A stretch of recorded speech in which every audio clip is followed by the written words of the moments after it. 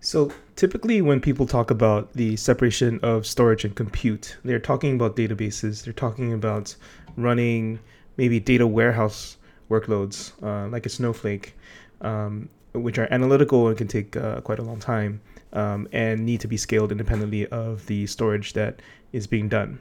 And you heard a little bit about how Postgres and Neon is doing the separation, I think, which is a fascinating concept. But also, there's one way in which storage and compute are being separated, which is that sometimes they're separated in time.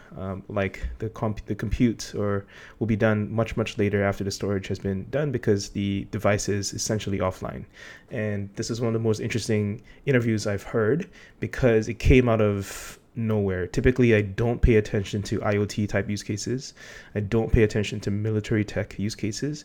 But this speaker on the Kafka official podcast was so compelling that it actually made it interesting for me to think about real-time processing of signals in highly adverse conditions where separation of compute is not a theoretical or occasional thing. It is a part of the job. Is this somehow fundamentally related to the idea that we're separating storage and compute? Can we draw a line there? Yeah, that's a good question because one of the things that storage and compute, like in distributed computing systems, the reason why storage and compute are isolated onto a node, like in the classic HDFS data node or in the classic brokers with drives bolted to the broker, is something that's called bisectional bandwidth. And it's an HPC term. And so bisectional bandwidth from the HPC, like the old world, so more history on my side, I started out working at a company called Control Data, which is founded by a guy named Seymour Cray. And I worked a lot on Seymour Cray designed supercomputers. But in the 90s... Is that the Cray? Yeah. Of Cray supercomputer. Yeah. Okay. Of Cray. Yeah. Mm-hmm. So I did some C compiler work on basically Seymour Cray designed computers. And that led me to working at the Oracle kernel group because I had this weird history. In the 90s, supercomputers started to become distributed Beowulf clusters on commodity Linux hardware. That's an important lesson, or that's an important event in the history of something like Hadoop or Kafka, because it's high-performance distributed scalable computing on commodity servers. So there's a straight line between sort of classic Cray mainframes, Beowulf clusters, and Hadoop. And then that line sort of continues into Kafka because Kafka is a distributed Rep3 kind of horizontally scalable data processing architecture. So there's, in my mind anyway, there's a straight line between all these three things. But the reason I mentioned sort of the HPC world is that the Beowulf cluster, once you had the working set, isolated onto a bunch of drives with a computer, then that working set, let's take classic HPC workloads like finite element analysis, right? You crank on your corner of the grid, right? Because you're modeling weather forecasting or the surface of an F-35 or what have you, right? So those used to run on big Cray mainframes, and now they're, a little slice of the wing that you're modeling now runs on one server, and you have 1,000 servers, and now you get parallelism. So as you add another server, you add disk bandwidth, network bandwidth, memory, and compute bandwidth every time you add a component. So that's bisectional bandwidth. In the classic Kafka sense, where you're running kind of CP on-prem, and you have a broker with a bunch of drives, most are NVMe SSDs these days, but they're pretty quick. Then every time you add a broker, you get storage bandwidth, you get memory latency or memory bandwidth, you get computing power, and you get network bandwidth because you just add brokers. And if you architect the app and the partition mapping, right, it's not magic voodoo out of the box, right? You still have to do some Kafka architectural design homework, but then the thing essentially scales horizontally. And, if you look at what Netflix and Uber do for a living, they've sort of dialed that in correctly, fully exploiting. Now, when you move to cloud computing or elastic computing, In order to be able to have the elastic shrink to work, you have to have the data on shared storage. So you trade off a little bit of bisectional bandwidth I/O for the ability to certainly elastically expand, but also to elastically shrink. So the key to CC, or to anything that runs that can shrink persistent data access. This is very important, right? Because this data is persistent. It's stateful data, right?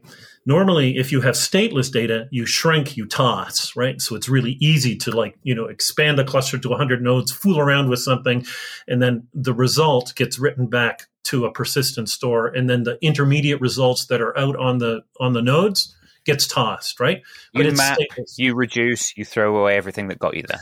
Right. And so in classic MapReduce, once you do the reduction and then you finally have the result, then you can actually, if you're not that interested in keeping the original working set around, you toss it and you shrink your nodes. Yeah.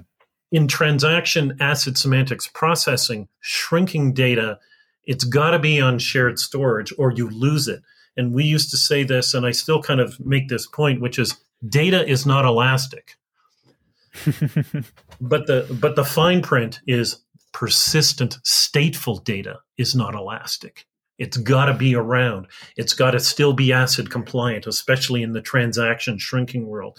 In analytics, again, as a trade-off, we get to shrink that because of those hundreds of millions of rows aren't interesting to us because that's yesterday's data set or this morning's data set, right? You do the analysis, and this is important to understand because it's not the data that's important, it's the analytic output, right?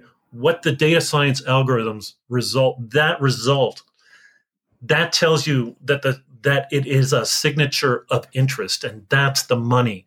So it's kind of somewhat more, it's a little beyond sort of the data is important. It's the intelligence gathered from the data. So with my customers, whether it's CAL FIRE, Caltrans, or the DoD, those customers, they're interested in what the patterns are, right? Whatever those patterns are. The pipeline relay pumps in Northern California are about to fail. Okay, that's bad. It's not so much the raw data. So then you have this ability to, again, take the difference between classic ACID semantic transactions and signal processing analytics and the notion of elasticity, where you don't really have a stringent requirement on the elasticity of ACID semantic data on the analytics side. You definitely do on this side. But on this side, now you have a little more rope to work with. And as a platform designer, that allows me to build a more flexible or cost-effective or efficient or at the edge, more resilient platform so that the analysts can get their job done. So I'm trying to piece this together in my head with technologists. So I am saying, okay, I want a system that has transactional processing, but I also need to be able to bring in a vast quantity of data, process it, and then maybe look at something like topic compaction to throw away the not so significant data on the way through. Right. Like, now I've found the signal. Now I've brought it into one place and joined it and analyzed it. I can start to compact and throw away the old stuff. This is really good. This is a really good point because one of the most important tools of handling like super high volume velocities is you get two very important levers. One is compaction and one is retention. Because you might want to set the retention just a little outside of the KSQL window, for example. Yeah. Right. So that's really, now in the ACID world, people would look at you like you're a crazy person. But again, when you're in the signal world, using compaction, because keeping a flight data recorded history is important forensically. So it's not useless, but it's probably going to go into a batch warehouse to do long haul, large working set forensic analysis, right? Yeah. So then some topics need to be compacted because it's like, I really don't need the old data. I need to know what's going on right now, and what went on 190 milliseconds ago isn't really that interesting. Yeah. But the windowing is interesting, because then you get a little more of a signal tail, right? And that's important to data analysts, because if they can see the last 34 samples, then their algorithms can start to understand, especially if they start to do what I call machine doing, right? Define that one for me. Well, everybody knows what machine learning is, right? You have Yeah. big ass working set sitting out on some, S3 set of buckets, and you're running Databricks classic stuff, right? Machine doing is actually deploying the trained algorithms out front, right on the live streams. So to me, that's machine doing, not just machine learning, because now it's actually doing its day job. And I like that term because it helps you understand that we're in the doing business, right? Because we're about real-time stream processing. And so we don't do machine learning within a topic, but again, with case-SQL user-defined functions, UDFs, there's your hook into the model. So the model can train on the model can actually incrementally train if it's that sophisticated, but your trained model is sitting there, probably in a jar that's just called out through the case-SQL UDF interface. And now all of a sudden you're using your machine learning algorithm not only to look for things in a more sophisticated way, but to learn from what it's seeing.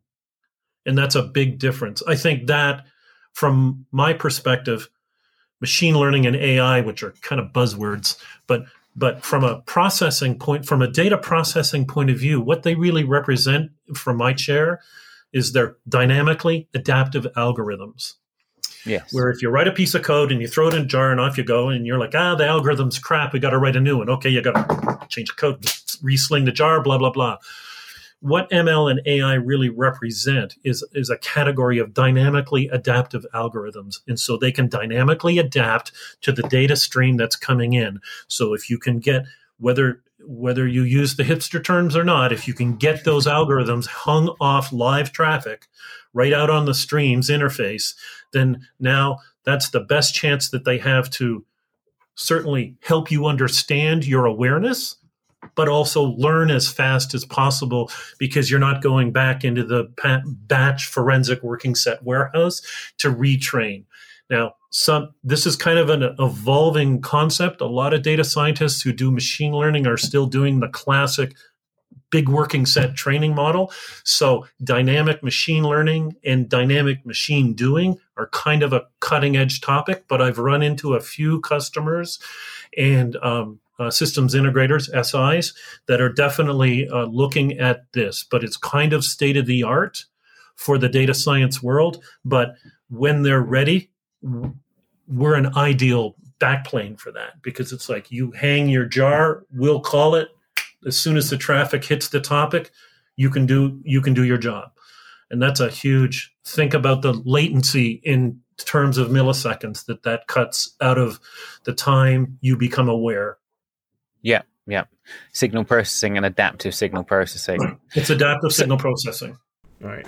I don't actually know if I clipped the whole thing there. I do recommend the entire podcast. I did. It's one of the rare occasions where I actually tweeted out to the guy to compliment him on his interview, because I thought he made a complex and usually quite boring topic very relatable, and that is a feat.